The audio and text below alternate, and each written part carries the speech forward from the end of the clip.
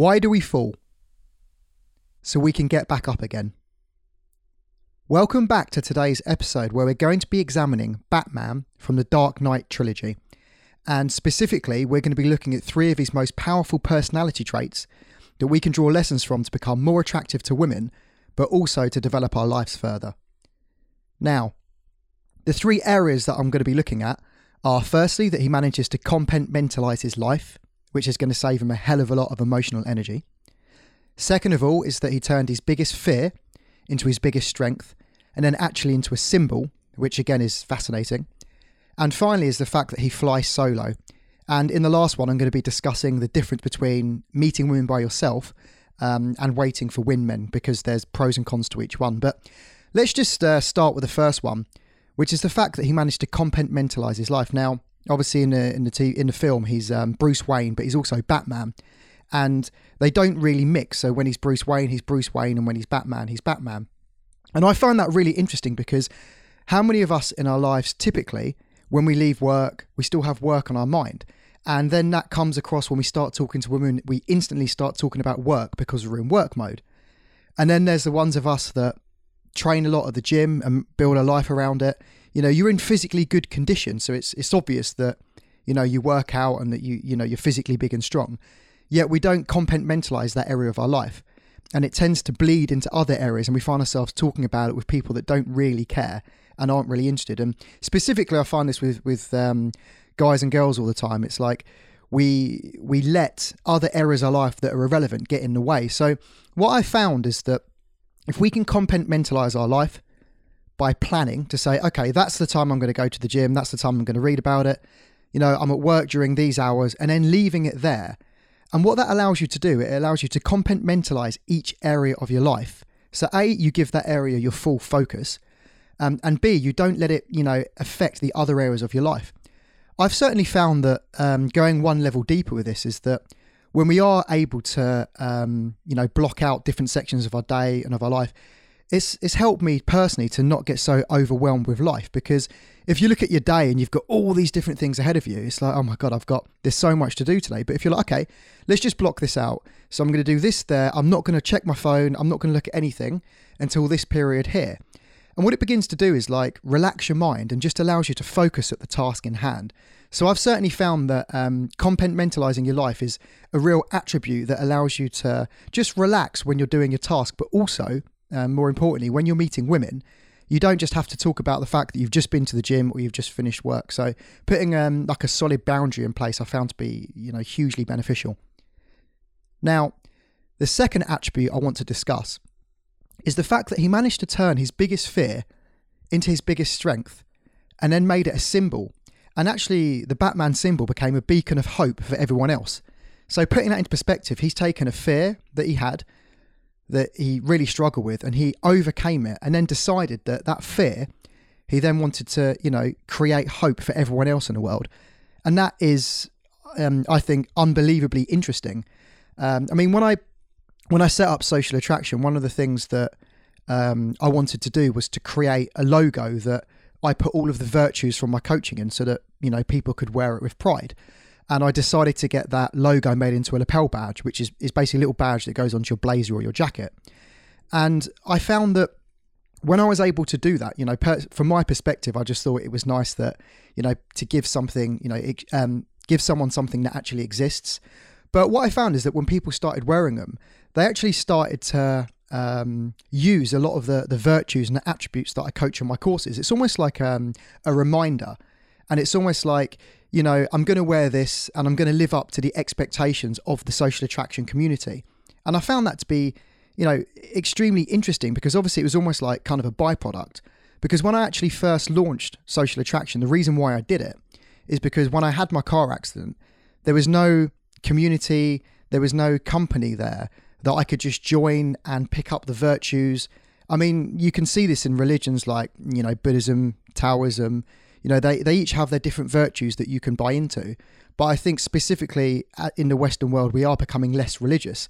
And I find that interesting as well. But, you know, having something that I managed to create that had, you know, virtues attached to it, I found that really interesting. And it's not just limited to something for me and for Social Attraction. It's something that you can all do. if you look at any mythological creatures, for example, owls, they're known to be wise. But what you can do is select a virtue that you like and find a symbol for it. And then you can wear it, or you can stick it up on your wall, or if you like, you can have it tattooed on you. But the point is to have some kind of constant reminder about what your virtue is that you're aspiring to be like. And if it originally came from a fear of something, and then you've created it into a strength, it's even more powerful. And then, obviously when you're talking to women and they see the symbol, you can be a little bit flirty at the start and obviously not tell them what it is because, being mysterious is attractive. But, as you get to know people, you can share with them the reason why you have it. And that shows a lot of depth of character, and it shows overcoming adversity. It just shows a lot of, truly inspirational attributes of your personality. So I certainly found the Batman symbol and obviously symbology fascinating. And as I say, it's not just linked to me, it's linked to anyone that wants to pick out a symbol and use it to better their lives. Now, on to the final one, which is the fact that he flies solo. Now, this is a really interesting thing to discuss because I'm asked all the time about whether you should meet women by yourself or whether you should go out with groups, or a lot of people say, I just need a decent wingman. And what I found interesting, first of all, Batman has his behind the scenes team, like Alfred and the guy that helps him create all the machines, who's played by Morgan Freeman. But what I'm getting at here is Batman didn't wait for a group of other people. He didn't wait for wingman. He went out there and he did it himself. And there's a certain amount of power where you just say to yourself, look, I want to go and meet more women. Forget about everyone else. Forget if, John's coming out tonight or if I'm meeting him at 8 o'clock. Make a decision that, what, I don't need anyone else. I'm going to go out and I'm going to meet women myself. I don't need anyone else. And guess what? When you do that, you are instantly taking control of your life. So there's a certain power that just comes with taking action, saying, no, I'm going to do it by myself. Obviously, the benefits of having a wingman is that you've got someone there to keep your energy up. And, I certainly say if you are with a wingman, there's two great questions to ask each other after you've approached every single girl. Firstly, what did you do right? And secondly, what could you add? And ideally, you want to answer these as quick as possible. You don't really want to have any negative energy there. As soon as you've answered them, you move on and you can go and interact with new women. But the point is to just not let it get you down. But just going a bit further onto, the difference between being by yourself and being in a group, I can certainly say that I am definitely influenced when I'm in a group as opposed to being by myself. And, when I'm in a group, there's obviously a group dynamic. And if that group dynamic is one that doesn't approach women and doesn't go and talk to them, you're going to stick within that group and you're not going to go outside their social parameters.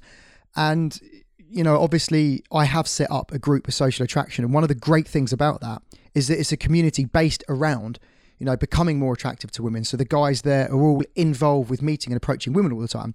So what I'm saying is that if you're going to have a wingman or a wing group, you want to make sure that you set up the environment correctly. And it's not just, someone that through someone else who's kind of interested in it. You want it to be, a group of people that all want to come together and all want to learn.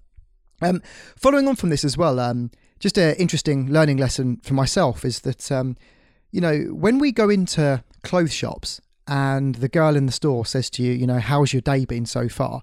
Most of us say, yeah, it's been good, it's been okay. And then we carry on looking around the shop and we actually miss an incredible opportunity to have a conversation. So, next time you are walking into a store, or if you're anxious about meeting women and you just want to start the very first step, just go to a few clothes stores that have got attractive women in. And when they say, oh, how are you today? What have you been up to? Rather than saying, I've been great, go, oh, well, actually, today I've done this and I'm looking at doing this later, and start a conversation. And that is certainly one thing that you can do, as you're listening to this today. It's a directed action that you can take by yourself where you don't need a wingman, where you can actually go out and, start meeting women immediately. I just wanted to have one final discussion about wingmen, because there's been some chaos when people talk about wingmen, because it's like, well, I approached that girl first, so that's my girl, and, you shouldn't have done that, you shouldn't have hit on her. And over the years, we've tried loads of different strategies for actually how to manage and how to be a good wingman from, for example, when you're winging someone, pretend he's your £1 million client, and you want to be doing everything right for him. But what I've learned over the years is that I think we all just need to man up a little bit. If you're talking to a girl and she finds your friend more attractive or someone else in the bar, because it doesn't really matter whether it's your friend or someone else, then so be it. You don't need to start getting upset and start complaining about it, because what does it say about you? It shows that you're not calm, you're not well together. This guy and this girl may end up getting married. So who are we to, stand in the way because we were talking to her first? So I think there's a certain amount of trying to become less fragile. And, if you are having a conversation with a girl and she leaves you and goes on to someone else, then so be it. There's always a lesson learned and there's something else that you can do. And similarly, if you're talking to a girl on a night out and, there's another girl that you prefer to talk to, don't feel bad about ending the conversation and putting your attention onto talking to someone else. I mean, we all only have a limited amount of time. So, to conclude this episode, we've talked about three things. Firstly, we've talked about the benefit of compartmentalizing your life to save energy and also to block off segments so that when we do meet women, we're in a much more relaxed state to put across our, a better first impression. Secondly, we've looked at turning our biggest fear into our biggest strength and then into a symbol, and actually physically owning something or having something that, we can aspire to be like. And finally, we've talked about the fact that Batman flies solo and the differences between meeting women by yourself and meeting them with wingmen. Now, I'd just like to conclude this episode by saying, what can we fall at today so that we can get back up again tomorrow?